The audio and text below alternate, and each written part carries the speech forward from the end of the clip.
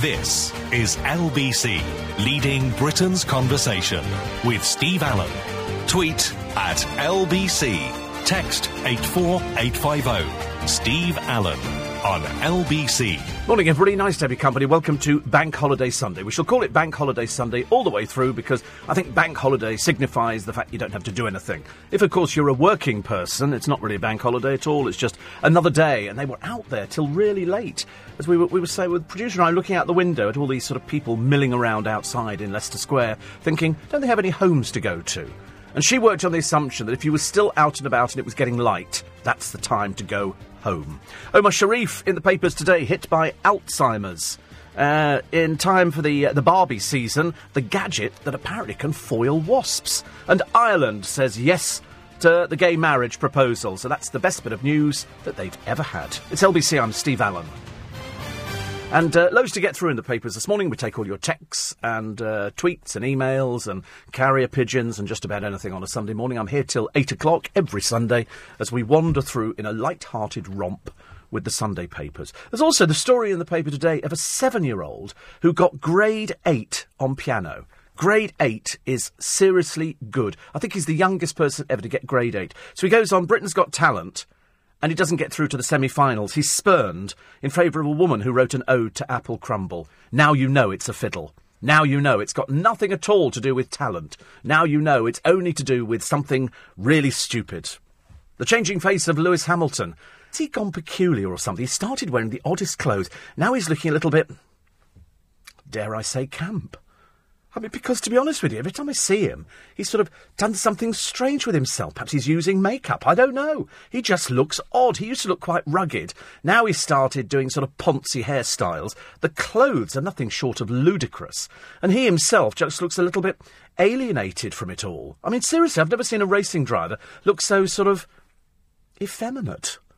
Not in his manner, but in his look. It's just really... every time he's pictured now, he's wearing these really ludicrous clothes. Obviously, somebody said to him, let's kind of smarten you up and so you can mix with A-list Hollywood. But, of course, he can't hold a conversation. I've seen him being interviewed. It is like pulling teeth. Seriously. But now he's started looking really bizarre. Sherry Hewson is in the paper today. She wants to get a facelift to get a man.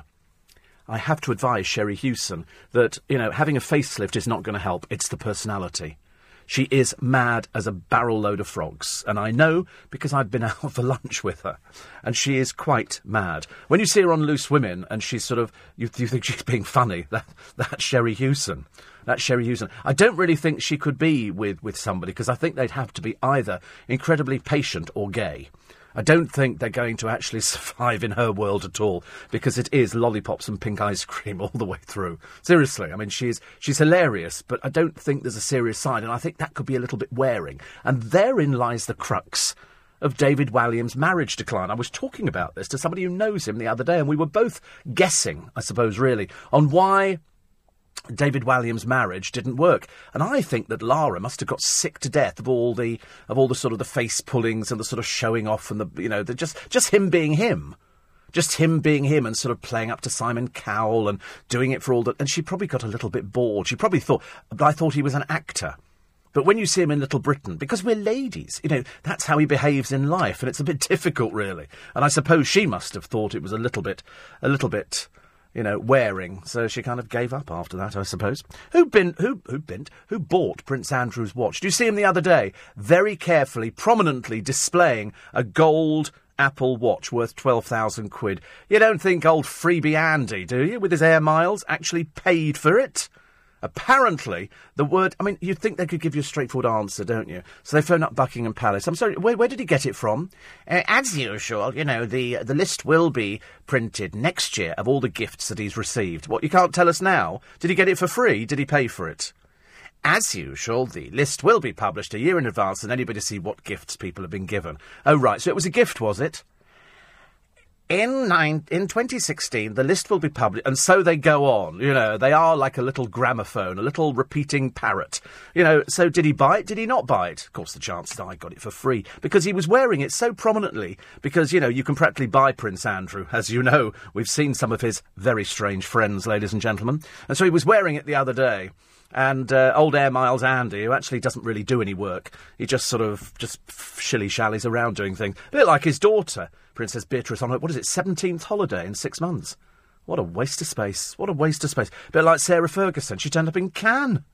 Of course, it was a charity thing, so that's okay. You can't say anything about charity things. You just have to put it down to the fact that she turns up and you go, oh, God, it's Sarah Ferguson again. Currently advertising, liquidizers in America under sort of the Duchess's range. I mean, talk about clinging on to it. That's all she's got, though, isn't it, really? Paul Ross and his wife have split, which is a shame.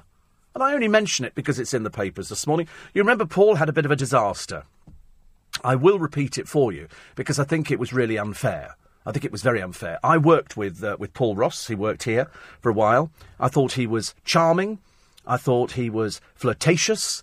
I thought he was very good, great communicator and everything else. And it never crossed my mind that he might have crossed over to the other side. Seriously. And you remember, the story was that he met a man on a roundabout, apparently. Like you do. I generally go round them in the car, but he met this man on a roundabout. And they had a fling, and there were all sorts of substances involved and things like that, and it all became a little bit messy. Anyway, he then decided that he wanted to finish. He didn't want this relationship to go any further.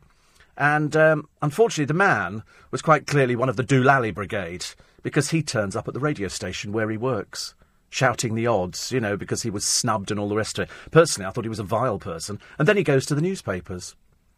Can you imagine? You go out with somebody, and then the person doesn't want to go out with you, and because you're somebody who's well-known, they go to the newspapers. Seriously, I couldn't believe it either. But Paul Ross and his wife sat there, and they answered all the questions. Did you have an affair with this man? Yes. Did it finish? Yes. Did you take this? Yes. He was perfectly honest about it. And he'd moved into a little village. And I remember him telling me when he moved into the village that they were a bit odd in this village where he lived, because they don't like outsiders coming in. And he had what they call, I think it's called a flying buttress bedroom. They used it was done on Come Dine With Me. And the flying buttress bedroom is where your bedroom forms part of next door's property. Does that make any sense to you? So in other words, you've got your house, but the bedroom is part of their property, so it's very difficult to explain. I think it's called a flying buttress. But anyway, whatever it was, he said that, they'd had all sorts of problems. And we had a producer here at the same time who also moved into a village. And they damaged his car and all sorts of things. Anyway, then Paul and his wife, he sort of gets back into sort of normal mode. And then I read in the papers today they've split. She's living 100 miles away, which must make it very difficult. Because I think he's got something like 4 daughters. Occasionally people go off the rails. Occasionally people wander into territory that they're unfamiliar with. Or it doesn't make any difference to us. He's over the age of 21. I couldn't care less. Couldn't care less. Makes it difficult, though, if you're in a marriage and you've got daughters and people go, what have you done? And you just have to, just kind of live and get on with it. Over in Ireland, my friend Pudrig, who used to work as my producer here at LBC. In fact, he worked as lots of people's producers, and we see each other on a regular basis. He was so excited about the vote in Ireland that he was going back there to vote for gay marriage. But he was exempt. Why was he exempt? Because he's lived out of the country for 18 months. And if you live out of the country for 18 months, you're not eligible. And so he was tweeting saying, I'm absolutely gutted. I'm not allowed to vote. It was an historic vote. It was, 70%? In favour, 30% again. I didn't realise there were so many gays in Ireland. No idea. Chock-a-block. Chock-a-block. But, it's a historic thing. OK, so they find people on the television who were saying, I don't agree with it. But that's people who believe everything that they read in the Bible. Whereas I think the Bible is an interpretation. You can interpret it in any way you want. And so, people who don't want to, have things like that, it's not going to make any difference to you. They're not exactly going to come round on your door and paint you with a freedom flag or something, or sort of put a big cross on the door saying you don't like homosexuals.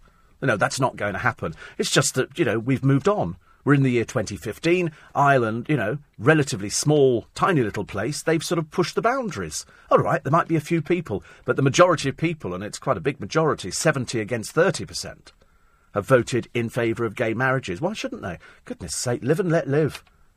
It's like, it doesn't make any difference. Next thing, they'll be discriminating against disabled people. People with one arm, one leg, people with no heads, all sorts of things. So, in fact, that was good. I was quite pleased. I did tweet the other day, Ireland's got to vote yes, and Ireland voted yes, which was good. I felt very sad for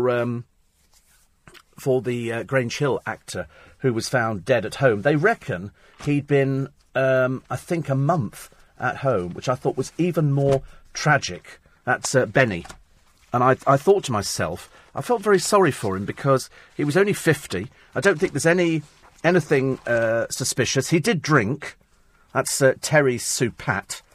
And he was Benny Green. I think most people over a certain age will remember him from Grange Hill. If you didn't, then you'll certainly remember him when you see the picture of him. He was Todd Carty's best friend in it. He drank, for reasons best known to himself. But, to be by yourself for a month, I think is the tragic thing. Not to have any friends, not to have people who were there to look after you. And they've done a thing, actually, which they do every so often. Every time something happens, they do a thing of, where are they now? Roland, apparently, is sort of still around. And he's 45. Susan Tully, still around, of course. Everybody knows that Todd Carty. Ziggy, I think, is still around, works mainly in theatre. I think it's nice that they're still going, aren't they? Because most of us grew up with Grange Hill, but he had a tragic, lonely end. And there, I think, lies the crux of it, that you can be big one minute and known by millions of kids throughout the country, and everybody loved it, absolutely loved it. And then you can die and there's nobody there for you at the end. Great shame. Bridget says, did you know the wonderful new drama on Sunday evenings, Jonathan Strange and Mr. Norrell, was filmed at Wentworth Woodhouse? God, I'm telling everybody about Wentworth Woodhouse. I'm telling everybody. I want the National Trust to buy it, because I think it's a project that only the National Trust could undertake. Only they. You know the story of it. You can find it on the internet. You can find it on Google. It features on one of those house programmes. Look at really unusual houses. It's beautiful. It's beautiful. Irrespective of the fact that it was owned by a stinking rich family, it is absolutely something that we're proud of in this country. We're proud of our heritage. We're proud of the mansions that are still out there. If you came to London and you saw the decimation of places that were pulled down, if you look at Park Lane, which is sort of bordering Hyde Park on one side, and then Park Lane, and then there used to be mansions. It was mansion after mansion after mansion. And gradually they fell into disrepair, and gradually they got pulled down. But these were places where the super rich lived, really super rich. That I think on Park Lane in London now, there are only 3 of the original mansions left, and they stick out like sore thumbs.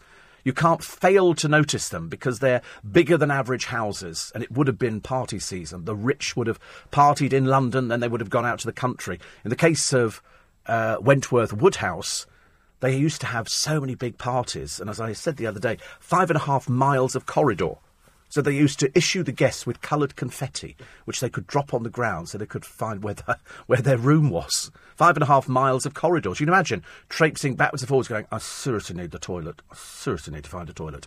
It's 1:15. Steve Allen on LBC.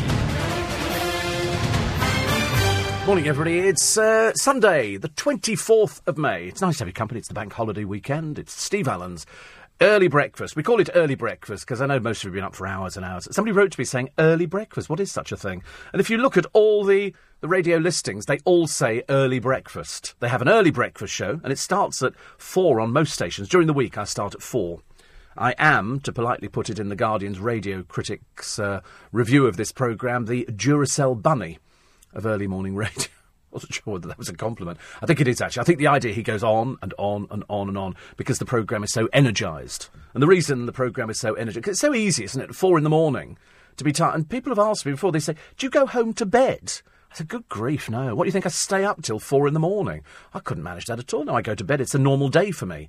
This is, I'm up this morning, had my shower, haven't watered the plants yet. I did go to a garden centre. We went to one garden centre yesterday, down near Southampton in Romsey, which is where that beautiful house, I can't remember what the house is called down there, the Mountbattens used to live in this house. It'll come to me in a moment. And we went to a lovely garden centre, no hanging baskets. I began to think perhaps we've left it too late, because I've ordered hanging baskets. So I've got some coming from Paul Cooper. And in the end, we had to shoot over to a place called Haskins, which is also very near Southampton. And luckily, they had loads of hanging baskets. And I suddenly realised garden centres now, they're not just garden centres. They're not just places you go to buy plants. Oh, no. They've got a huge gift section. They do sweets. They do everything. And they've got the biggest cafeteria I've ever seen, staffed by, really polite young people. And we don't sometimes have a lot of time for young people, but really polite. The food looks amazing. I've eaten there before, and it was really, really nice. Roasts and salads and fish, and they really cater for everybody. It's such a big deal now, going to a garden centre. You don't go there just to buy plants. And they've got a huge gift area where they sell everything, absolutely everything. And it was wonderful. So I bought 2 hanging baskets for me, 2 for my brother, 1 for his girlfriend, and another plant, and it was just £76, which I thought was fairly cheap, actually. I was thinking it was going to cost me a lot more than that, and they're really lovely. So I was going to water them yesterday when I got back, but I didn't bother, because I thought, no, I'll do it later on today. I'm just going to have a lazy day today. Jo and her mum went out. They were having lunch in a cafe opposite the Ritz with the beautiful cakes, and the family next to us changed their toddler's nappy at the table. Nobody said a word to them. Oh, dear. I don't agree with that at all. That's almost as bad as the breastfeeding, isn't it? Oh, that'll get people going. But, no, changing a nappy at the table. Oh, disgusting. Disgusting. That really... But they can't be British. The British people wouldn't do that. That's why we've got, toddler changing rooms. You don't sit at a table. Mind you, we've heard of stories before where people who are diabetic have been told to stop injecting at the table, and yet it takes but about, 30 seconds to do an injection, and you don't exactly rip your shirt off and do it, you just lift your shirt up and do it. I've done it quite a few times. But this was a boy who was asked to go and do it in the toilet. They thought it was upsetting people watching him doing an injection. Can't imagine why. But, no, changing a nappy, Joe, I agree with you. That's pushing it as far as it can go, I think. It's not very pleasant, is it, at all? I saw your review, courtesy of listener Dan. Excellent. Oh, Twinkle has died. Really? Twinkle Ripley? No, really? Twinkle Ripley was most famous for that song, Terry. Do you remember that one, everybody? She was 66. Good Lord, Twinkle Ripley. She came in... I did an interview with Twinkle Ripley years and years ago. Not here, but somewhere else. Oh, crikey. 1964. And she was 66. Well, good Lord above.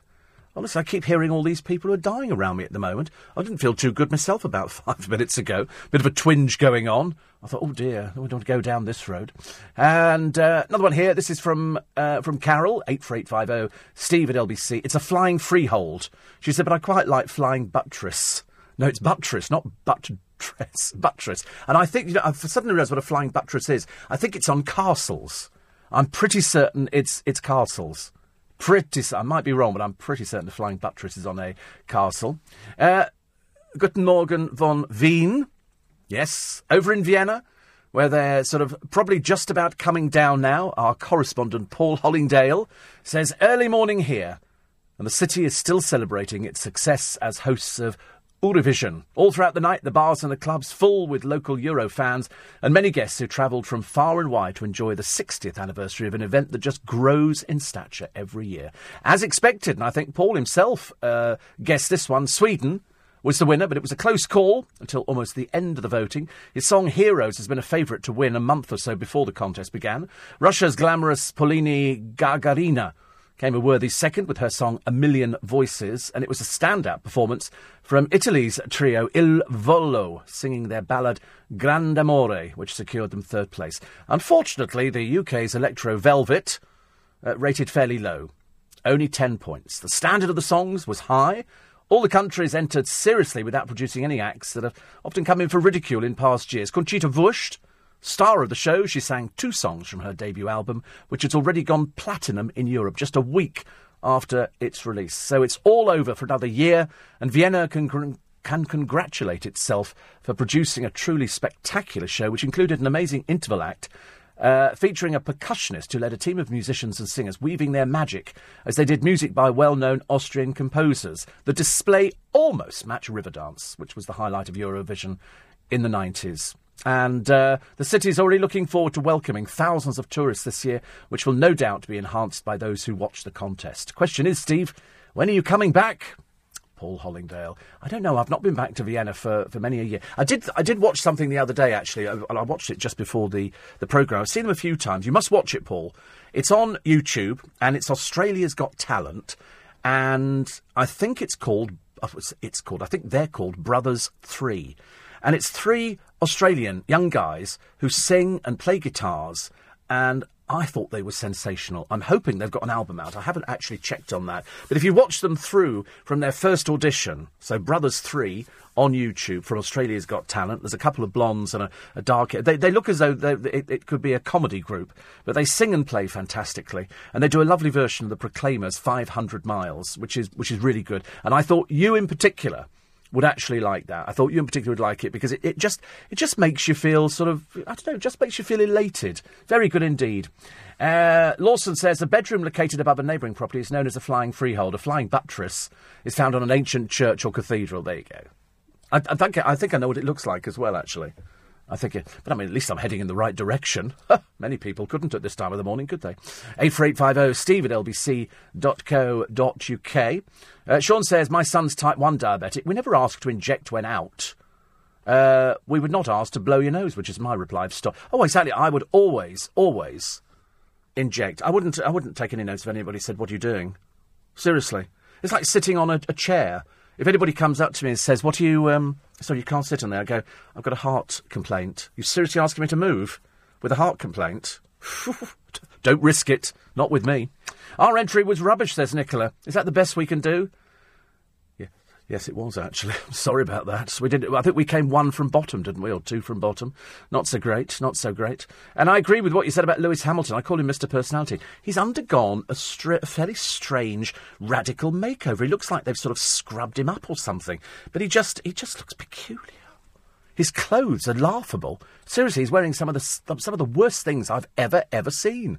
Somebody else says, put all this on and you'll be sort of trending or trendy, which I don't think is very likely. 84850 steve@lbc.co.uk. Christine, I think, was listening to Christo, thought he was very brave to talk about the vote in Ireland, because, of course, what it does, it brings out the bigots. It brings out, the anti-gays and all that, which, I mean, everybody's entitled to an opinion, but it's a bit tedious in this day and age, isn't it, really? I said, what are you, anti-gay? Dear, what a shame, you poor soul, honestly. You can't have any friends, can you, really? No friends, and they're probably anti-Semitic, they're racist. They generally have the whole gamut of things, don't they? And that's why. I never believe them, actually. I always think they're just liars. I never believe anybody who says they're homophobic. Why would you be homophobic? What's it got to do with you? What people do? I never quite get to grips with that at all. It's like vegetarians. Mind you, I've never understood vegetarians. Never. We'll go through the papers just after the news, because there are stories in there. There are stories which are quite serious, and there are some stories which aren't quite serious. You know that the Top Gear team been out on the road doing these shows, which apparently have sold even more tickets than usual. And I believe Clarkson's been paid about $1 million by the BBC. They must gross a fortune. They're doing them in stadiums and people want to see them. I don't care, that he sort of hit a producer or laid into a... I'm really not interested in that. It's got nothing to do with us. The producer never complained. Why would anybody else complain about it? It's up to the producer, isn't it? Producer never complained. I just felt sorry for the fact that they ended up without the programme. And I was hoping, seriously, the programme would have continued. It'd sort of get over the BBC go, we can't seriously endorse, that kind of thing. Like when Richard Bacon was caught doing the old Columbian, and Biddy Baxter had to come on and make and sort of say, the reason that we've done it, children. And I thought, oh, for God's sake, why don't you just wander through the BBC? I bet, if you checked every single toilet in the BBC, you'd probably find there was a bigger drug problem there than there is in the outside world. It's by the law of averages. Every time I watch that Australia border control, they're forever finding cocaine. Well, I'm afraid you've just shown positive. They we're just doing a swab inside your case. Or it's the people that deal with the parcels. And the parcels arrive, and they put them through thinking, well, that looks a bit odd, doesn't it? They had one the other day, it was an engine that came in that was packed with heroin.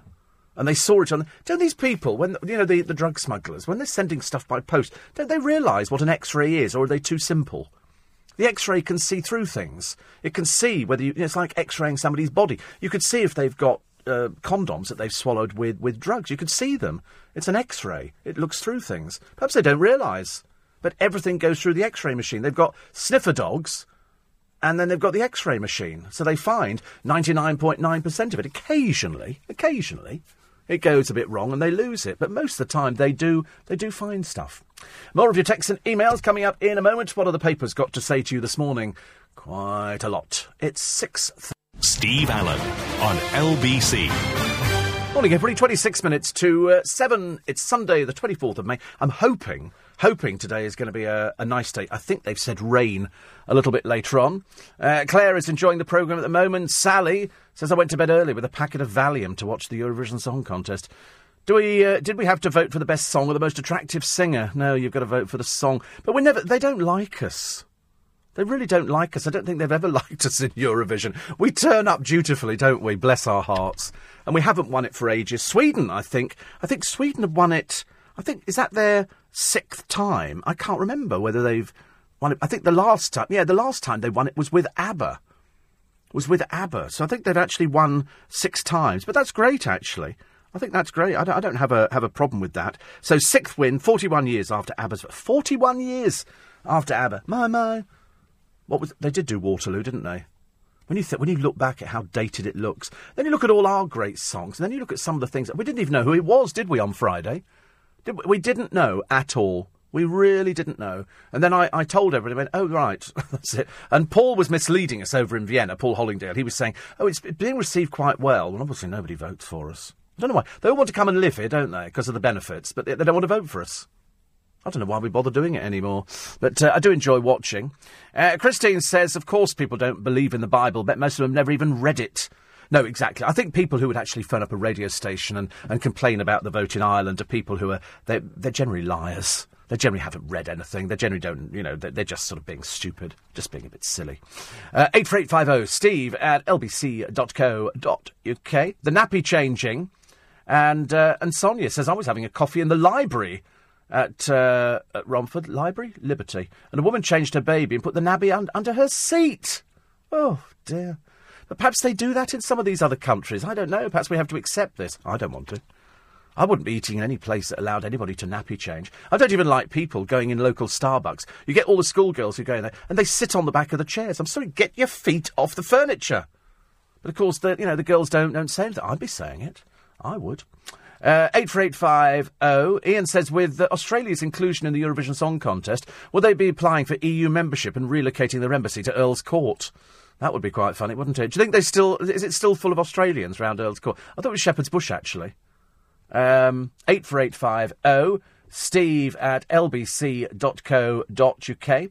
I incidentally don't believe the hype about Prosecco. Marks and Spencer's got it back in again. I bought it yesterday. I bought it back. 84850 steve@lbc.co.uk.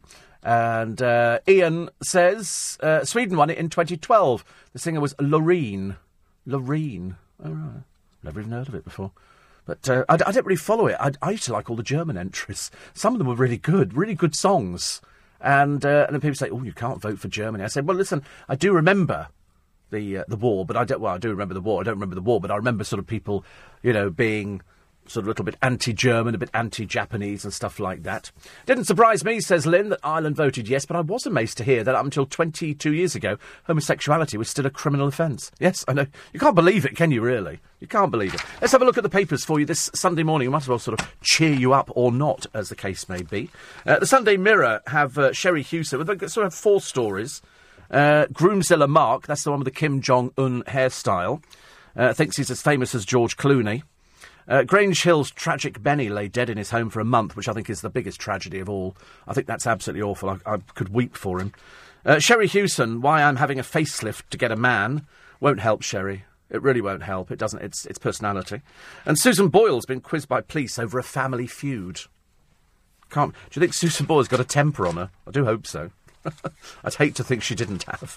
The food at the wedding today, they say the wedding of the year, but it's not really, is fish and chips and pie and mash. God, how cheap and low rent. Love that expression, low rent. So here's Susan Boyle, questioned by the police after a bust-up with a relative. Poor old Susan Boyle, anyway. All she wants to do is have a close family and be happy, but with her condition, Susan can be overexcited and overreact. Yes, I think we've seen that on the television, haven't we? Victoria Pendleton is hoping to get a part on EastEnders. Oh dear, why? Why? Apparently she likes a bit of the limelight. Don't they all? Don't they all? They love it. Here's Sherry Hewson on her looks insecurity. She said, I want to meet somebody and fall in love. Oh, Sherry, dear, I mean, how old is she now? It's a little bit difficult to find out. She's good at matchmaking. She's very good at matchmaking, but some people are, aren't they? And friends call me the Cilla Black of Benidorm because of my matchmaking, but I don't have confidence to find somebody myself. But why would you worry about it? Don't worry about it. Listen, as long as you like yourself, that's great. You've got your daughter. Don't worry about it. Do not worry about it. Not worth it.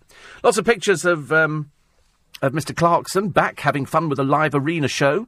And £1 million after he's axed. It wasn't for that at all. This is probably what they've got for the actual shows, because they've all sold out. I mean, they've done tremendous, because people like him. I don't care what anybody else says. I'm not remotely interested. You can't go round hitting people. Of course you can. Of course you can. That's the whole idea of having assistant producers. They're there to be hit. They love it. Seriously. If you're a producer working at the BBC and they go, you're an assistant producer, you're expecting to go home with bruises. That's the only reason people know you've got a job there. What are you working on? Wait a minute, count the bruises. 1, 2... You work on Top Gear. I do. That's how excited people get. Wouldn't work here, of course, because you hit the assistant producers here, they'd hit you back. Which actually I think is fair. You know, before you know where you are, you've got fisticuffs going on. It's all a bit great. I watched a super film yesterday. I know it's an old film, and I know it's a really old film, but it just gives you a snapshot of how wonderful your childhood can be. And it's called Melody. And I've talked about it before. You all know what it is. It's Jack Wilde, and it's the bloke from Oliver. Who will buy this wonderful... And it's about falling in love. It's about falling in love. And it's got the music from the Bee Gees in it. It's a really super little film. It really is. It's just, I wanted to go round to some of the places where they went to in the East End where they were filming. Really, really lovely. Really, really lovely films. You get a chance to get it and watch it. Because it's good. And it just makes you feel nice about childhood. And you think, God, I remember things like that. You know, if you fall in love for the first time. Ghastly, isn't it, really? I know. It's awful when you fall out of love. Or or feeling that they say, I don't want to go out with you anymore. And you go, what? Christo apparently was spilling the beans on his relationship earlier on. He went out with somebody for 2 weeks. Which actually, for him, is about, 13 days longer than he's managed any of the other ones. I mean, they're normally sort of a day and then it's all finished.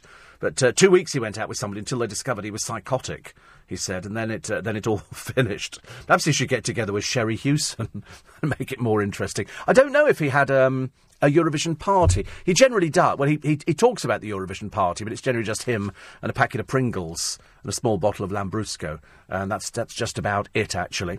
84850 steve at lbc.co.uk. Ray says, miles away from Ireland. Very proud to be Irish today. Yes, absolutely. I agree with you totally. Should be immensely proud. Why not? A little bit late in happening, isn't it, really? But it happened, and that's why it changed. Stephen said, I've just watched Brothers 3, 500 Miles. Isn't it fantastic? Isn't it just... I'll tell you, I was watching it on my computer out there, and I thought... I love it when I mention something on the programme, and you immediately go and check it out. So that's on YouTube. It's from the Australia's Got Talent, and some of them do. Check out the Reese twins. Is it Royce twins? The Royce twins. They're very good as well. Very good. They're on there. They break your heart, they do. But to watch Brothers 3 singing 500 Miles is just... It's so well done. And as the panels say afterwards, they just want you to, they just make you feel good. It's very infectious. Very infectious. Yes, Jodie Kidd. Thank you. Not Jodie Marsh, honestly, Andrew. Goodness sake, honestly. It's been in all the papers, incidentally. It has been there. It has been there. One here on... it's mango season in Goa. And Stevie's out there picking mangoes. How lovely. You know I love mangoes. You know I absolutely adore Oh, lovely. Look at those. They look nice, don't they? I love mango. I don't think mango likes me. When I go down to my brother, apart from sort of buying him little bits and pieces, and he's just been on holiday. He went to the Dominican Republic. OK? Now, to be honest with you, I've never been to the Dominican Republic. And my friend Paul Cooper also went to the Dominican Republic. And my brother came back on Friday, and when I saw him yesterday, I said, what was it like? He said it was fantastic. Fantastic. They upgraded to a super hotel where they had bar service around the pool area, waiters coming round to you, designated waiters who would do it, and he said they were all-inclusive. He said the good thing is, the Dominican Republic, he said, apart from the fact it's full of Americans, and there are a lot of overweight people there. But the food was fantastic. He said the staff could not have been better. When they sort of meet you, they say, thank you for coming and visiting us. You know, we're like family, and you're now part of our family. The drinks all were free, but he said it wasn't just... Normally when you go to these all-inclusive, they have the local hooch. This was all branded drinks. You know, Bacardi rum and Grant's whiskey and, Jack Daniels and all these kind of things. And that's what Paul said to me. He said, first thing he said to me, he said, it's all I said, I know what you're going to say. It's all branded drinks. And he said, yeah. And they loved it. The weather was gorgeous. He said there's a nice breeze that blows through. He said I said, was it clean? That's all I care about on holiday. Is the route? He said they were permanently cleaning. Permanently cleaning. It's a bit like round here. Permanently cleaning. And he said it was fantastic. And Paul said exactly the same. They both really enjoyed it. So there's a recommendation. Go and check out that, because it sounds like the place to go to. They had beautiful weather, up in the 30s, nice breeze that blows through, so there's not a lot of air conditioning. There is air conditioning, but the breeze blows through, and the food you could eat in any of the 5 restaurants in the Dominican Republic. He said, but it is full of Americans and Canadians. I said, but it doesn't bother me. I said, I get on really well with Americans and Canadians. Those are the sort of people I get on. I get on well with most people, but the Americans and the Canadians are always fascinated by the accent, aren't they? Especially when you go to reception, you go, good morning, hello, how are you? They always think they're in a Merchant Ivory movie, which of course they're not. But it's a good place to go to. He said he absolutely loved it, and Paul Cooper said he absolutely loved it as well. So with the mangoes in Goa at the moment, he said the only thing that isn't good, they can't do sausages. There's no point in going to the Dominican Republic for sausages, because it's like America. They've got the worst sausages in living memory. I don't know why they can't make them like ours. They're little tiny things, about that big. Little tiny things. Get about 4 in your mouth at the same time. It's ridiculous. Whereas I like a big pork banger. I really do. 7:15. Steve Allen on LBC. Morning, everybody. Nice to be company. 7:10. It doesn't really matter, does it, what the time is? It's the bank holiday Sunday. You don't need to get out of bed. You might as well stay in bed, have your tea and toast, and then think, what shall we do today? What shall we do today? And the answer is, you can do just about anything. I was trying to find the weather for today. Let's see if I can just have a quick check here. It must be around somewhere, mustn't it? And just find out if it's going to be good, bad, or indifferent, because I'm totally convinced this morning. I heard somebody say, and there's going to be a little bit of rain around, and I thought, well, that's okay. I could do a little bit of rain. I don't want to do too much rain, thank you very much indeed. But I can do certainly a little bit of it, but now I can't find the weather. Doesn't really help, does it? Things disappear around here. 1 minute it looks fairly sunny outside. It's fairly sunny outside, and once I've found the weather, I shall bring it to you. In the meanwhile, let's go back with the papers. Tim Healy, the Geordie actor, says he could have been an opera star. He probably could have been, actually. Never thought about that. Never thought about it. And here's a bloke.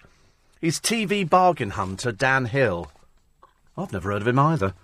Apparently he picked up a £5,000 diamond ring for £1.50 at a car boot sale. Dan, as I say, who nobody's ever heard of before, known for his catchphrase, I'll have some of that.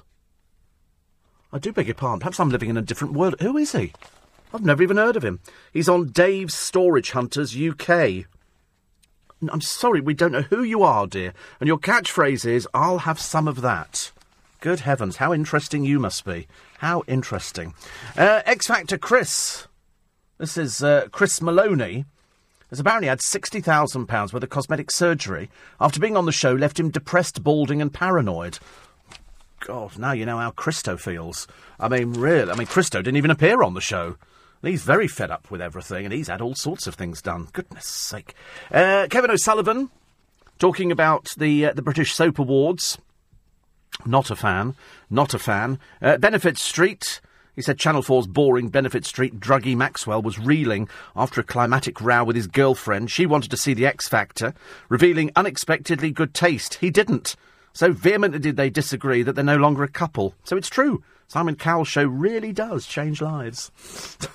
I love Kevin. I love Kevin when he's being very bitter about things, because that's the time I like it. You know, it takes years to cultivate being very bitter and twisted. I think I've made it an art form. The Daily Star today, who have we got on the front page? Oh, look, little Kim Marsh flogging her dreary, dull existence. This is Kim Marsh, drifts in a relationship, drifts out of a relationship, drifts into a relationship, drifts out of a relationship. And every time she drifts in and out, she sells a story to a magazine. It's so boring. Why don't you concentrate on acting? Do us all a favour. Try and have a bit of dignity. Don't make yourself look cheap and silly. It's ridiculous. So she's turning on the twists and turns of Wedding Week like anybody cares, dear. I understand how it's meant to be, but nobody cares about you. I'm sorry to break it to you, but I couldn't care less whether you're going out with somebody, not going out with somebody. It's of no interest to me. I'm more interested in loopy rap star Snoop Dogg. He's trying to come up with a new name for himself. He has used different ones. He's had Snoopzilla, Big Snoop Dogg, and even Snoop Lion. And now he's trying to work out some other... It must be really confused. Why do these people give themselves funny names? Why can't he just call himself Eric? or something like that. Why do they have to Snoop Dogg? What does that mean? Doesn't mean anything. Oh, Kerry Coke-Toner's flogging another story. Apparently she's on the verge of a breakdown. Oh, well, there you go. It's got to be something, hasn't it? I knew there'd be something around the corner. And apparently this is before her children were involved in a car crash. They were taking one of them to hospital. She was elsewhere, so she wasn't going. The nanny was taking them to hospital. It's nice, isn't it? Nice to know when you're a double bankrupt, you can afford a nanny. Woo, can't wait to be a double bankrupt. Anyway, apparently, worried pals... What pals has she got? I didn't think she had any friends. Say she's on the verge of a breakdown after a week from hell. So she has a week from hell, she's on the verge of a breakdown. Amazing, isn't it? You know, I've had a really good week. I don't feel at all suicidal. But she has a week from hell. And what is the week from hell? The kids were involved in a car crash. She wasn't there, of course, but now it's all... And her mum came down from wherever, and her mum has a potentially fatal heart condition hours before the... I mean, it really is just all... It's just a whole week of things happening. Heavens above, I don't know how she gets through life. Must be difficult when you don't pay your way, doesn't it, love? Anyway, Kerry raced to hospital. You know, probably on the bus or something. Can't believe she's allowed to drive, not with her history.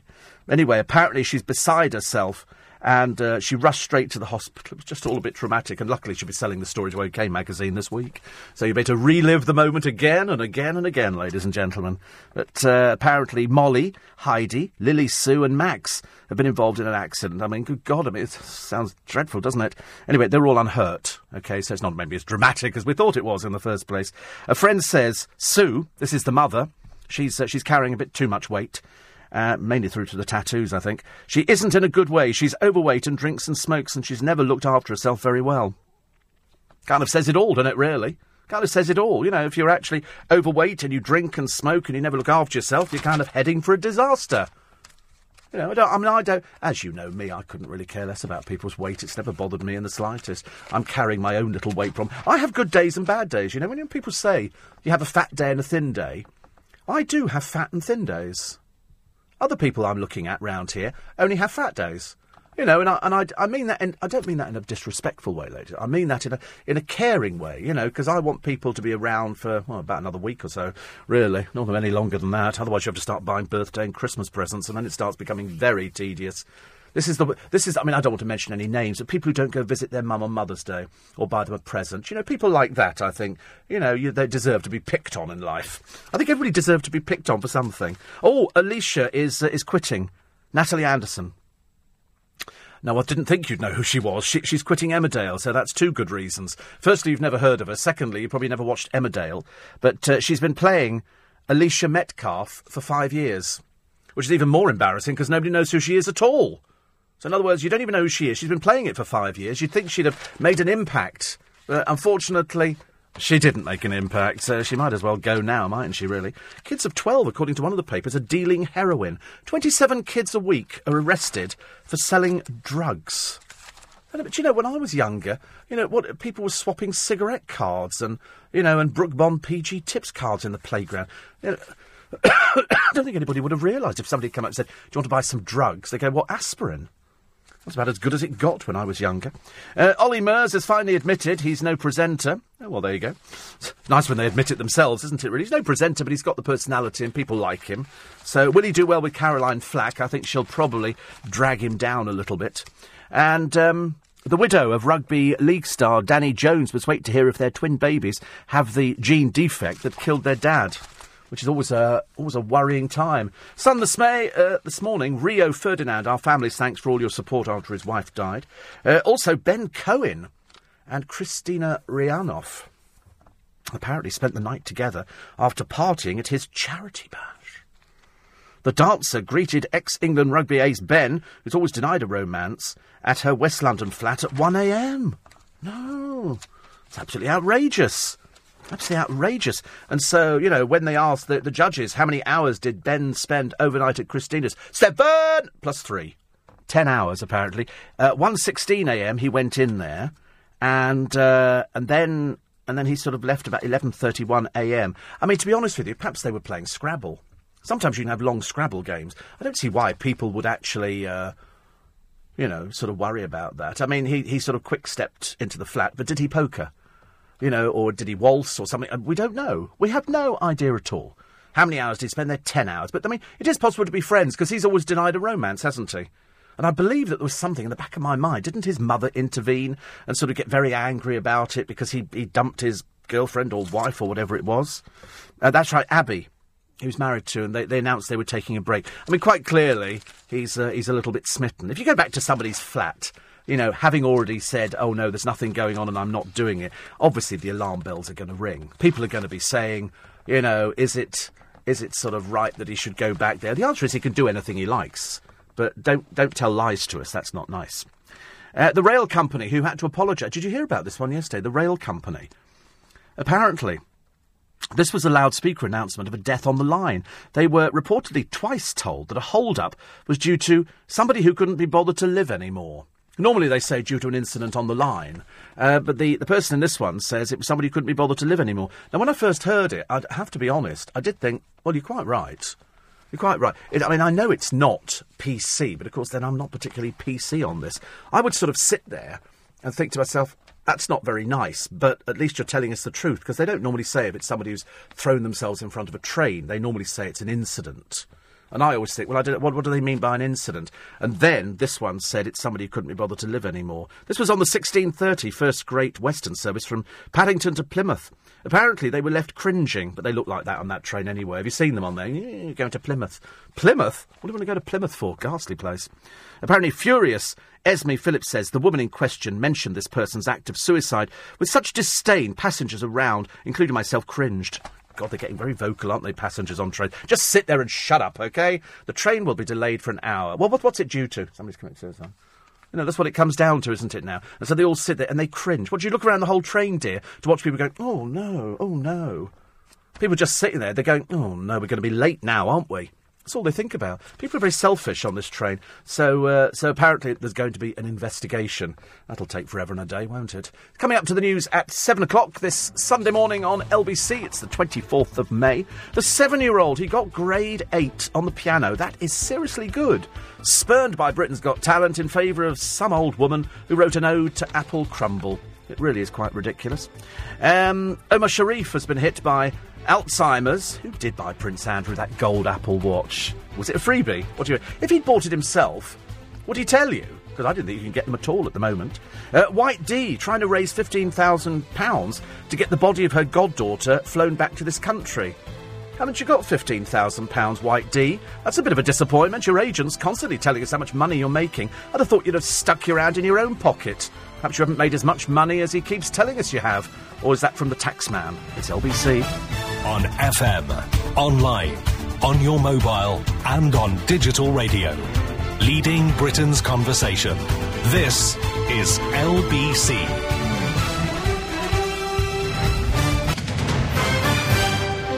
This is LBC, Leading Britain's conversation with Steve Allen. Tweet at LBC. Text 84850. Steve Allen on LBC. Morning, everybody. It's nice to have your company. It's Sunday, the 24th of May. It's Steve Allen's early breakfast, this Bank Holiday Sunday. Doesn't sound good to say that, this Bank Holiday Sunday. I'll tell you what the weather is very shortly. Ireland's historic vote to legalise same-sex marriage is the main story in The Observer. They say the move's been hailed as a social revolution. The Mail on Sunday reports the Thomas Cook former chief executive is due to receive an £11 million bonus next month. That's despite the company's criticism over the deaths of the 2 British children in a Corfu hotel. Incidentally, they rebranded the hotel room where it happened. They put a different number on the door. They've now agreed that they made a mistake and they're pulling it down. Do you know, why has it taken so many years? Cock up after cock up after cock up. It's LBC. And apparently, according to the Handmade Pie and Ale House, I'm well behind the times. Apparently, fish and chips, bit naff for a wedding. You know, if I went to a wedding and the dinner was fish and chips, I'd think I was in the wrong place. Seriously, I really would. But pie weddings are well trendy. Somebody says, think you're behind the curve. I mean, I love pies, don't get me wrong. I mean, you only have to look at me to realise I quite clearly must like pies. But not for a wedding. Not for a wedding. That really is chavvy chav chav. Seriously, that is people who can't afford proper food. They've obviously been there and they've said, £15 to £20 a head. Oh, we can't afford that. Can't afford that. So we'll have pies. That's what the wedding breakfast is going to be for today. Sounds a bit tedious, doesn't it, really? 84850. Why didn't Ruth Langsford, says Sean in Camden, and Eamon Holmes, ask Kim Marsh why she can't hold down a relationship when she was on This Morning on Friday? I don't know. Did they not ask?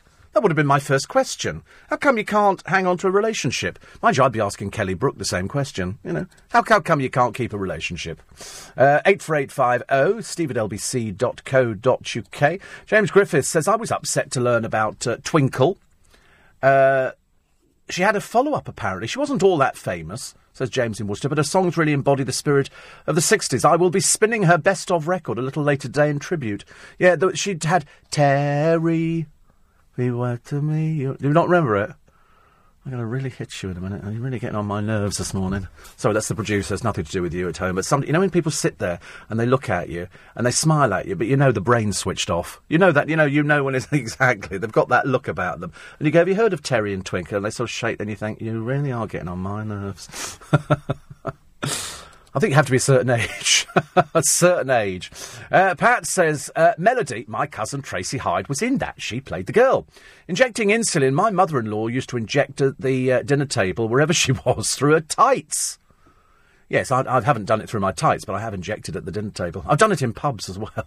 People are always fascinated.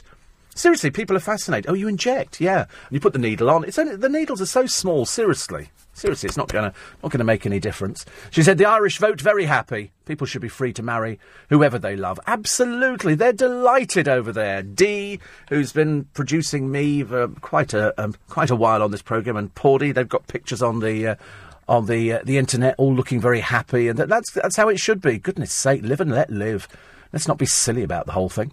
Listening in the Dominican Republic, big fan, says Ian, currently in Punta Cana as part of an airline crew. A lot is included in holiday packages and the weather is great.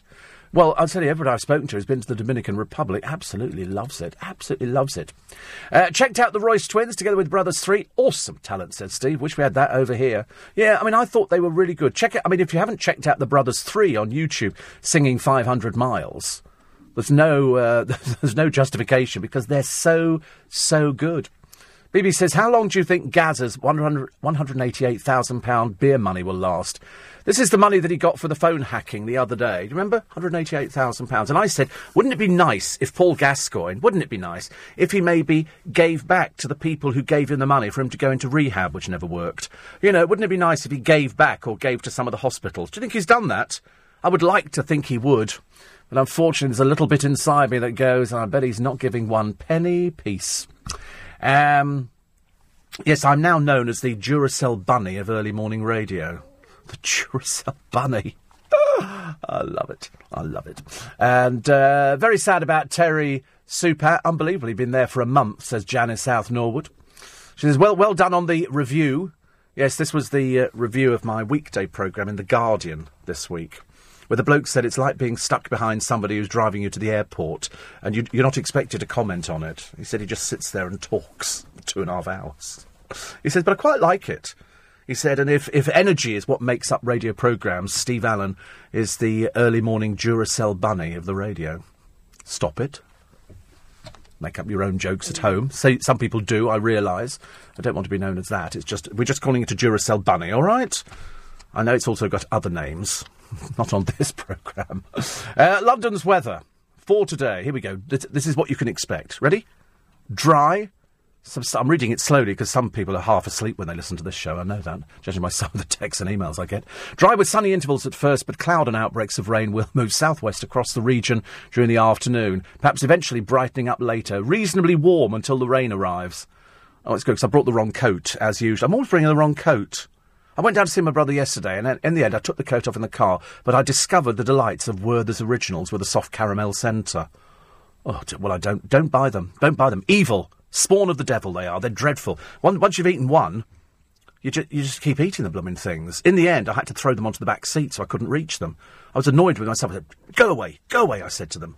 You know, old people eat those, don't they? Yeah, but your teeth, you have to take your teeth out so you can suck the caramel out through the middle of it. Because it's only thin candy coating. I didn't know I bought the soft caramel scented one. I thought I bought the normal ones. But that's me again. And then I see my brother yesterday. It must be running in the family. Because I sent a text the other day after I went out for lunch I must tell you this, on Friday. And I went out with a friend of mine, Jonathan, who makes the document. He did the documentary on Broadmoor, and he did the Peaches Geldof documentaries and all those sort of things.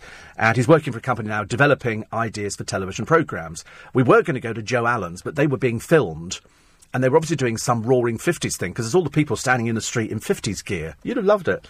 And that was really good. So we couldn't eat in there, but they've got Orso's next door, so we ate in Orso's, which was really lovely. But we only managed to get through one bottle of Prosecco, which is unusual, because normally sort of during a lunchtime, we should be able to clear quite a few of these things, but it was sort of a little bit laid back. Anyway, so I then go back, and Jonathan sends me, because he actually paid, so Friday was a really cheap day, and he sent me a thing saying, we must do another lunch, let's make it on a regular basis every month, because it's all a bit spasmodic, and I said, that's fine.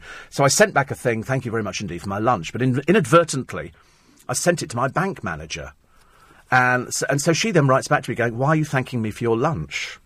She said, you've obviously got some sort of dementia going on.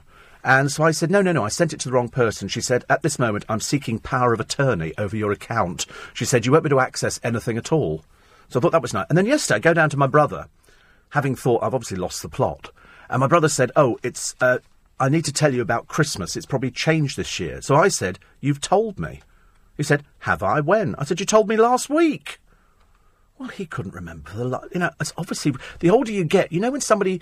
You start telling a story, and you can tell by the way they've glazed over that you've told them 1,000,000 times, but you can't remember that you've told them the story. So I keep having all these senior moments. I need the bank holiday to recharge the battery. It's all got a bit pear-shaped as far as I'm concerned. So if you're in that situation where you can't remember anything either, you're in good company, because we're all doing it. I seriously can't remember. Sometimes I can't remember things. I think, did I say that? Who did I say that to? And the other day, I had a parcel from FedEx. But because I wasn't in, they won't leave it. So they put a card through your door saying, what would you like us to do with it? I thought, well, if I actually told you that, I'd be up in court. So anyway, I said, they have to go onto the internet, and you can either arrange to have it left, in a designated place. I thought like the letterbox, but obviously that didn't feature. But it said, do you have a secret place at home we can leave it? I thought, again, a court case. So I was thinking to myself openly, because I really don't have the time at the moment. And so I then filled in the form, and you have to fill in everything. Your postcode, the 16-digit number on the card, then there's another number, then your phone number, then your postcode, then your sort of name, then your next of kin, your mother's maiden name, and so it goes on. All for a blasted thing coming from America. Why can't you just push it through the letterbox? It can't be that big. So I've got to drive to Chertsey, and you have to tell them when you're going.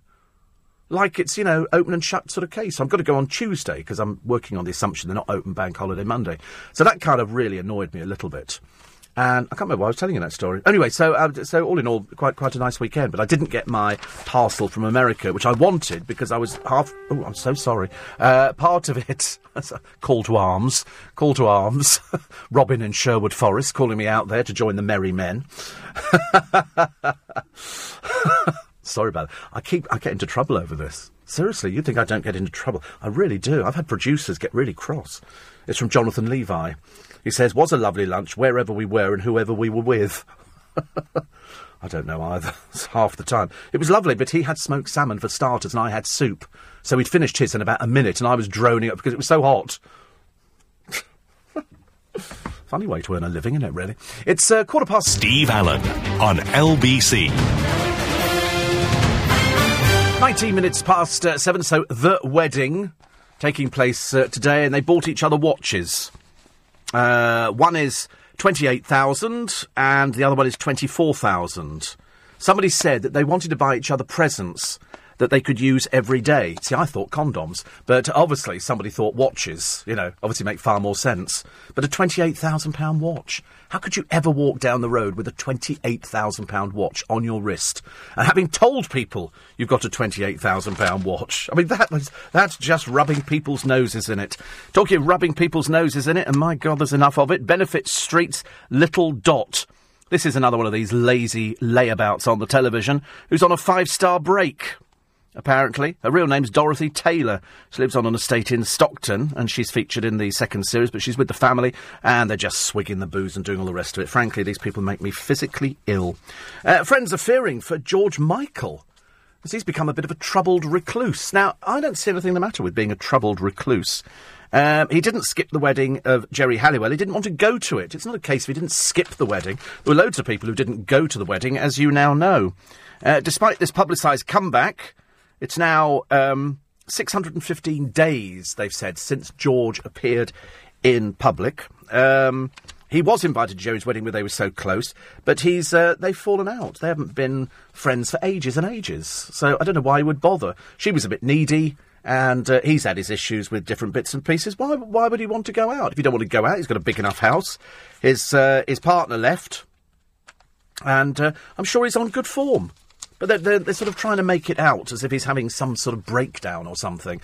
But he's quite happy with himself. Quite happy with himself. I don't see why. And also, he certainly wouldn't want to be going along to Jerry Halliwell's wedding. Why would he want to go to that? Haven't spoken to each other in ages and ages. I don't normally bother with Louise Mensch's column because it's a bit tedious and boring. But she does say one thing about Sally Morgan. Remember Sally Morgan? You like Sally Morgan, don't you? She's the psychic to the stars. In her mind. She apparently used to be Princess Diana's psychic, but of course you can say anything now Princess Diana's not here. So Princess Diana and I used to go out for tea and coffee all the time. You know, I don't make a big deal about it, do I? She used to phone me at home and say, "Been a dreadful day, Steve." And I'd say, "Listen, Di, don't worry about it." So, it's about as believable as Sally Morgan. Anyway, Sally Morgan has managed to lose weight by getting gastric band surgery, which is lovely, isn't it? Louise says, don't knock it. It's done wonders for a succession of obese people who can't manage to shift the suffocating fat on their own. American presidential contender Chris Christie is another celebrity success story who's had the last-ditch op. But really, Sally, the spirit of my dead grandfather told me I was eating myself to death. That's what she said. Seriously, she's that barking mad. And you know how she does it in that sing-songy voice? "He's here, dear. He's with me. He's here, darling, he loves you. He's on the stage with me now." There's nobody on the stage. There's nobody there, apart from the woman with the biggest bottom in the world. Anyway, having sort of said the spirit of my dead grandfather told me I was eating myself to death, Louise Mensch says you'd already suffered a heart attack before this apparent vision arrived. Wasn't that a message from your living body before you heard from the dead one? And frankly, at 23 stone, didn't the mirror tell you all you needed to know? Oi, fatty! Exactly. When she came on stage, her bottom arrived 2 minutes before the rest of her. It's as simple as that. And then she goes, "The spirit of my dead grandfather." I mean, for goodness sake, I say, how stupid do you think we are in this country? They must think we're really daft. Louis Walsh has done an interview with the papers today. Now, I don't care what anybody says about Louis Walsh. I don't care if people say, he doesn't know what he's talking about, he babbled. He's got to put up with that ghastly Cheryl Versace-Vicini spag bowl. I mean, to be honest with you, the most dreary, boring, talentless woman you've ever seen on the television. They might like her if she does, but then she opens her mouth and she knows nothing. Last single, nothing. Last album, nothing. Give it up, love. Just wander around and kind of look pretty, but keep your mouth shut. Louis has track. He has track record. He can put bands together. He can make people very successful. He knows exactly what he's talking about. And so he's given this interview where, he's said here, any artist with a big career can't commit to it. And that's what they do. Everybody wants to be famous. Ask kids what they want to be. They want to be famous. They think it's something big. On Sharon Osbourne, he says Simon can't control her, so he won't hire her. He thinks Robbie Williams would be the number one choice, but he's busy touring. Is he? Robbie Williams is touring, is he? Good heavens above, honestly. That one's bypassed me a little bit. But I like Louis Walsh. I've always liked Louis Walsh because he knows what he's talking about. I wouldn't take a blind bit of notice because you're worth it. I'm not remotely interested in what old, midget from Newcastle is going to tell us. I couldn't care less. It's like the other day. Who was it? Somebody was saying, oh, that's right. They've got a quote from Stephen Fry about the vote in Ireland. So is Stephen Fry the only gay person or something? And because he was at the is it the Ross-on-Wye Hay Festival or the Hay Festival or something, and he talked about the voting. Who cares what Stephen Fry thinks? Why on earth would you be going to Stephen Fry? So gay people get the vote in Ireland, and it's same-sex marriages. Who do we go to? Stephen Fry. Heavens above! What is he? Is he the embodiment of everything that gay people want to be represented by? Gee, lose the will to live, don't you? Anyway, so we're not too sure whether or not Ben did have the night with Kristina Rihanoff. I think he did. I think there was a little bit of rumbering going on, I know. It's horrible to think about, isn't it? Oh, here's a picture of Lewis Hamilton. He looks odd. Something's gone wrong here. I don't know what's happening with him. I was quite right the other week when I talked about the fact that he started wearing the most ludicrously hilarious clothes. He looks like a complete idiot. And now he appears to have had a makeover. They appear to have done his eyebrows. They've done his hair. And they've started sort of poncing him up a little bit. And he looks a little bit strange. But as I say, as interviews go, he's a bit dull, I'm afraid. Did you see that Kim Jong-un's brother was over here at a Genesis concert or a concert somewhere? Kim Jong-un's brother, I didn't even know he had a brother. Surrounded. Well, yeah, I did. They don't last long in his family, do they? But he was over here for in this country. He'd come over from wherever it is, but he was surrounded by security. Surrounded by security, and the Japanese were trying to get pictures of him for various reasons, but they'd managed to infiltrate the area he was in to get pictures of him, to embarrass him, and his security men were pushing people around. Kim Jong-un's brother! Dear Lord. Things can't get much worse, can they? What else in the paper today? Oh, Freddie Starr is in pieces. His wife has split from him. Nothing at all to do with the fact that he is the only person I've ever walked out of a show of. Years ago, Freddie Starr, who was sort of end of the pier, and he was good at the Royal Variety performance, and that's where he became the overnight star. He did a Royal Variety performance, and he was hilarious. He did the whole bit, he did the Mick Jagger and everything else, and then he went round the bend. And then he started believing he was a cuckoo clock or something. I can't remember what it was. And he went through various wives and everything else, and they just ended up. And I went to see him. They put him on stage at the London Palladium, but he had a very annoying habit of, if there were other people on the bill, which there were a lot of the time, he would walk on during their act and think he was being funny as opposed to just being a silly, irritating little person. And I remember there was a singer on stage, and she's singing her songs. I can't remember who it was now. And he just walks on stage. And he just sort of stands there with his arms folded looking at her, and you think, go away, you're not funny. It's not funny anymore. And then you remember there was all that trouble. He was rearrested 4 times and re-bailed and everything else, all sorts of... Anyway, the wife left him. I think he's on wife number 4, I think. I mean, he's 40 years older than she was. Now they say... He's just sort of lost the will, I suppose. Because people rely on somebody, don't they? When we had Sherry Hewson, who was saying that she was going to get cosmetic surgery to get a man, that's not going to get you a person. That's not... If I had cosmetic surgery, that wouldn't make me any more attractive, ladies and gentlemen. I know you might think it would, but physically it would make me attractive. But, I mean, I'd still be exactly the same person inside, bitter, twisted, caustic, usual sort of things, and still slightly overweight.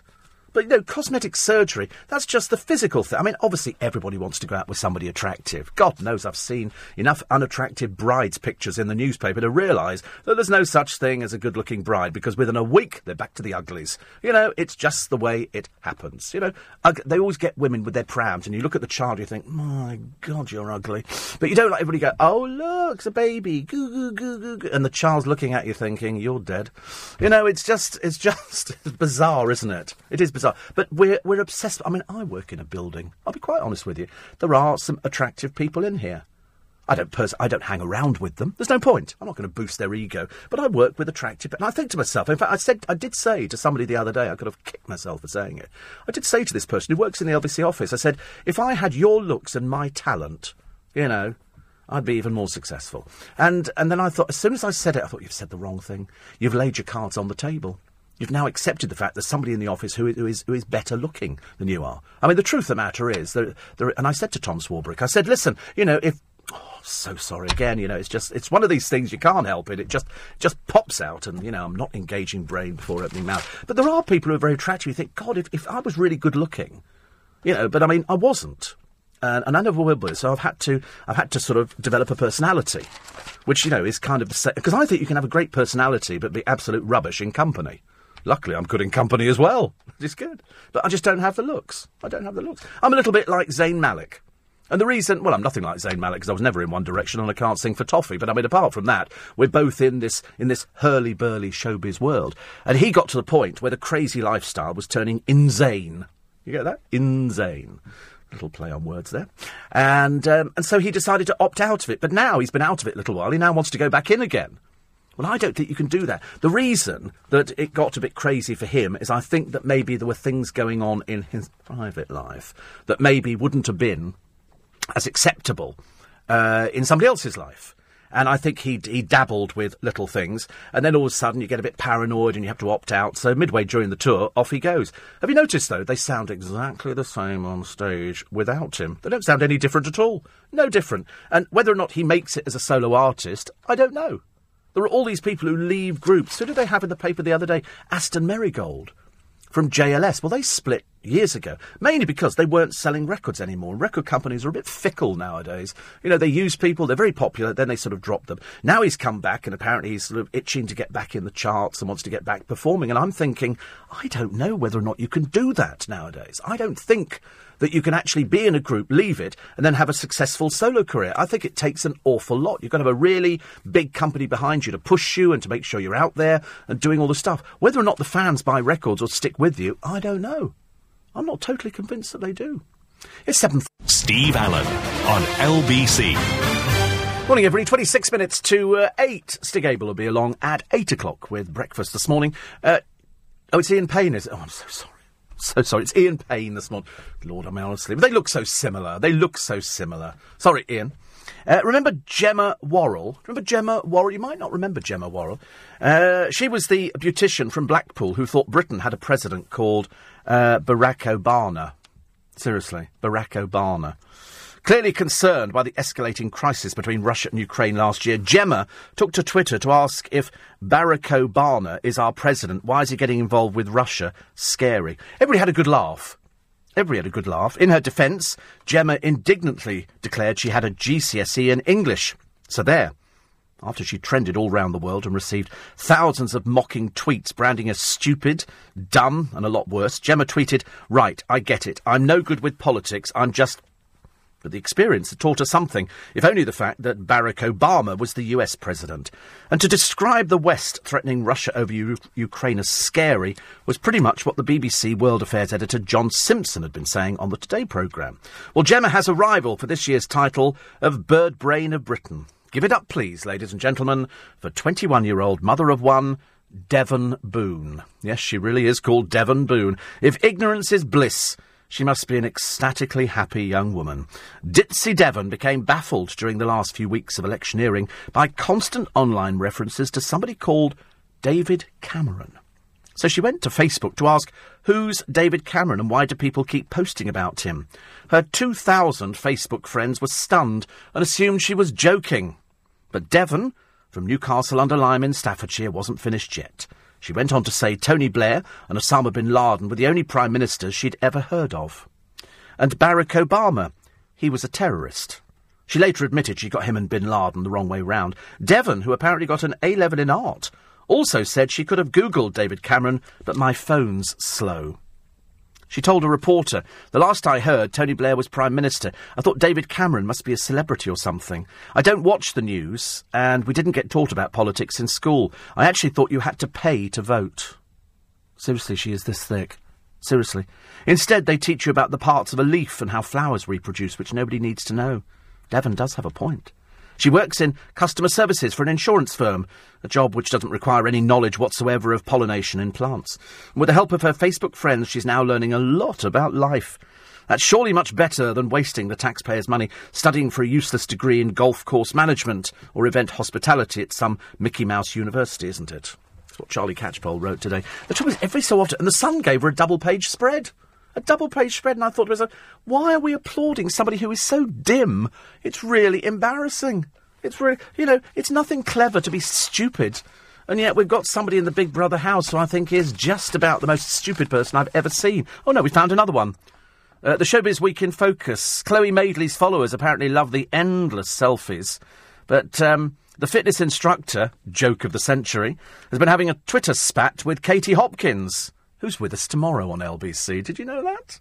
I thought you'd be delighted. 3 hours this time. 3 hours. Anyway, Katie Hopkins, who suggested Chloe's dad, Richard, should tell his daughter to put it away or put some clothes on. And so Chloe posted a picture just to... She's a bit overexposed and completely talentless, I'm afraid. Mind you, the embarrassment. Did you hear the story? Did you hear the rumour? Richard Madeley for Strictly Come Dancing. God, how the mighty have fallen, honestly. At one time, big star on the television, their own now Strictly Come Dancing. Even worse! Who could be worse than Richard Madeley? Word reaches our ear, ladies and gentlemen. that Peter Andre could be heading for Strictly Come Dancing. Obviously no work in the book. Nothing going on. Nothing going on. Peter's 60-minute makeover might involve him straightening his hair out for the programme. Peter Andre having to dance. And if he gets kicked out in the first week, that's killed his career stone dead. Richard Madeley will just be smarmy. But secretly, I like Richard Madeley. Seriously, he's a really good interview. It's a little bit too over the top when you watch him by himself. He's covered for the Right Stuff a few times, and that doesn't quite work for me. But as an interview, he's actually great fun. But you do feel like saying to it, because to be honest with you, he's got great charisma. Very sexy. Whereas Judy...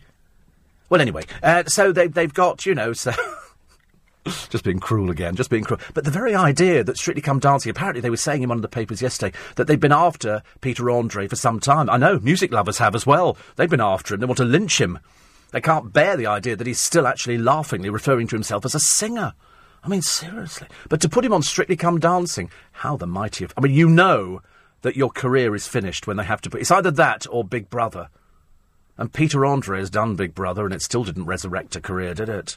So I'm sure he's earning some money for it. But this, he can't wander about being, charmy old Peter Andre. Hi, Peter Andre. Hi. Irresistible me. Yeah, people are going to kill him. They're going to kill him. He has to learn to dance with a woman. And to be honest with you, I don't think he's ever danced like that at all. He'll have to do all sorts of things, and he's going to look ridiculous. I mean, seriously. No, I mean that in a caring way. I mean, I will be delighting in it. But whether he or Richard get voted out first, I don't know who the other people are. It's the only two names that have come into the frame. And the meeting of the egos is going to be horrendous, because, little Petesy has an entourage that go with him to massage his ego and say, you're really funny, you're really good. Thank you. And, that's Michael Jackson. Anyway, so he thinks he's Michael Jackson. Have you seen any of his stage shows? No, nobody has. Nobody's ever seen them. They used to do them on the television, but when it got to the... You saw him rehearsing, and he thought he was wearing his little leather outfit and all the rest of it, doing a Michael Jackson thing. And then they never showed you the concerts. I suppose because it was just a bit naff. Little bit naff. But the idea that he's going to Strictly Come Dancing, I wanted to write to his agent, who's marvellous, she's really lovely, and sort of say, can't you get anything else for him? I mean, is it really that difficult to actually find... Because I don't know where you put Peter Andre. I can't think... I mean, McDonald's? Burger King? Parking cars at a hotel? I don't know. 84850, steve@lbc.co.uk. Small group of colleagues apparently had a great Eurovision party, says John, down in the local pub, until they hit on a new game, deciding on downing a drink every time the UK received nil points. Of course, they've got the day to recover, haven't they? Oh, a lovely picture of goats. I've always wanted goats. I always thought goats are quite nice, but the trouble is, they eat everything, don't they? They could eat your anorak, your shoes. Seriously, they eat just about everything. But because a lot of people are eating goat. You're eating goat inadvertently now. Do you see the story in the week in the papers? Where apparently one of those abattoirs had been secretly feeding us goat as opposed to beef and well, I couldn't tell the difference. I've got no idea. The time I've done it with my sprouts, I mean, you can't tell the difference. I defy anybody. I don't know what goat tastes like, but I might have. It's a bit like horse, isn't it, really? Kathy says the party's just finished in the flat above. Started about 7 last night, waiting for a taxi now to go to work. Get back in time as the next party's starting. Isn't it funny that people... I saw a guy the other day, and he was buying loads of little mini barbecues. Because people are obviously going to have loads of barbecues. Because what do the British do at the bank holiday weekend? We have a barbecue. And we go out there and we cook sausages, burnt chicken, and what else? James O'Brien was talking about barbecues the other day. And frankly, I think they're the most boring thing. If anybody ever says to me, listen, we're having a barbie, do you want to pop round? I'm busy. I'm painting the cat's toenails or something. I can't think of anything worse than a barbecue. But I bet there are people round here who are going, the Australians are having a bit of a barbie and that kind of stuff, And I was thinking, how dull, how boring. Small wonder they're that far away. God placed them so far away we don't have to worry about the barbecue. No, I'm sure, seriously, I like Australians. Couldn't eat a whole one, but I quite like the idea that they're having barbecues. And they will be doing it. And do you know what the latest thing to put on the barbie is? You won't believe this one. Watermelon. Watermelon. I think it might have been Damon Albarn from Blur, who was on with James O'Brien, and he was saying that watermelon is the latest thing to put on the Barbie. Now, I've heard of bananas, but you can't put the banana actually on the Barbie. You have to wrap it in tin foil. I think with a bit of lemon juice to stop it going brown. A little bit of chocolate. Boy Scout trick. Really? Boy Scouts have got time to do bananas, have they, really? Well, there you go. It's no wonder people want to join up, eh? We're having a banana on the Barbie, boys. Oh, fantastic. Count me in, Steve. And so they're down there. Oh, right, you put chocolate. I thought you had to put something to stop it discolouring. To be honest with you, by the time you've eaten some half-cooked chicken and you've sort of got some dreadful illness which makes you throw up for the rest of the afternoon, the last thing I'll be thinking about is having a banana on the barbecue. I'm not that kind, but I do sit there, and people think that the more flames you've got, the better the barbecue. But of course, that's the worst thing. You don't want to cook on flames. You've got to wait till it dies down, and then you just cook on the heat, because otherwise it burns the outside. The inside is still pulsating. We've had chicken still making noises before now. And sausages, I mean, who wants to eat some burnt sausage? I've had barbecues before, don't get me wrong, but I'm not a big fan of them. Just in case anybody's thinking of inviting me to a barbecue, I'm not sort of the prophet of doom, which I sound like. I just don't. I think if you're going to eat, go and eat in. Steve, Pete in Surrey, Kim Jong-un's brother was indeed in London to see Eric Clapton. He especially enjoyed I Shot the Sheriff. Yes, one of his favourite songs. Of course, his brother just likes committing murders, doesn't he? Non-stop. Lewis Hamilton looks a bit like Tintin. He looks odd. I can't describe. Somebody's obviously given him some sort of makeover, but it's just a bizarre makeover. I saw him being interviewed once. All he does is he drives cars fast. We do it and we get pulled by the police. He does it and they give him loads of money, and I think he lives in Monaco. All he does, he puts the accelerator to the floor. We could all do that. It's no big deal. It's not particularly clever, is it? Jane says, I'm a recluse and proud. You see, I don't think there's anything the matter with people being a recluse. That just means that you like, to stay in and watch things. I mean, yesterday when I got back from my brother and the hanging baskets, I went out to do a few bits and pieces, and I went back, and what did I have for tea yesterday? It was very boring yesterday. Frankfurters and beans. Bit unexciting. I know, even I thought it was and mashed potato. How unexciting. And I bought smoked salmon. Might have to have that today. But it's going to rain this afternoon. Just thought you'd like to know. And off to the VE Day air show at RAF Duxford today. All sorts of... Oh, how lovely, Sally. That'll be very nice. I'm very envious. That sounds like a very, very good day out. If you like mango, Sharwoods do a mango chutney. I used to have it. And you do it on poppadoms. When you go into the Indian restaurant... Oh, I used to love that. And Rati as well. That sort of yoghurt. Don't look at me like that. You see, you know what... If I say yoghurt, you know what it is, but it's Rati. It's that white... Hopeless, isn't it, really? The British going out to eat. 14 to 8. Steve Allen on LBC. 10 to 8 is the time. At 8 with breakfast this morning, Ian Payne is here. One of Ireland's most senior Catholic clerics has called on the Church to take a reality check after the vote in favour of same-sex marriage. Ian will be asking, is the Church out of step with the rest of society? Yes. 70-30. I mean, there will be people, won't there, who I'm assuming will be, anti it. But there again, why would you worry about something you don't know anything about and never need to worry about? And a German woman has given birth to quadruplets at the age of 65. Ian will be asking, are you ever too old to be a parent? Yes. There you go, I've solved both of these problems straight away. At 65. So in other words, she's going to be 85 before the kids have grown up in 20 years. If she lives that long. If she only lives to 70... which is, sort of, it could be an average, sort of, the kids are going to be 5 years old. And she's got quads. Quads, I ask you. All of that and more with Ian, who's on for breakfast this morning. Ian Payne here from 8 on LBC. So here's this little boy, the youngest boy ever to get grade 8 piano. And they didn't want him on Britain's Got Talent. And I thought that was the whole idea. He's talented. He's talented. He's been dropped in favour of a comb player, a singing dog, which doesn't sing, and a woman who wrote an ode to Apple Crumble, who's been touring and is a professional act. And I think it's just awful. I think it's absolutely dreadful. He is the talent. He is the talent. He is the person who should be on there. Oh, they've got a picture of London's most colossal family home.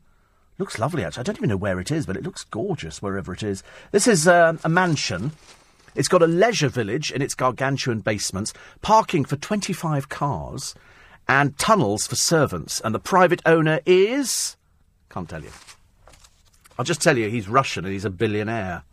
A Russian billionaire. They're about the only people who can afford these ludicrous prices in London. Because if you really must do it, because it's ever so funny. Go to Knight Frank's website and type in Russia.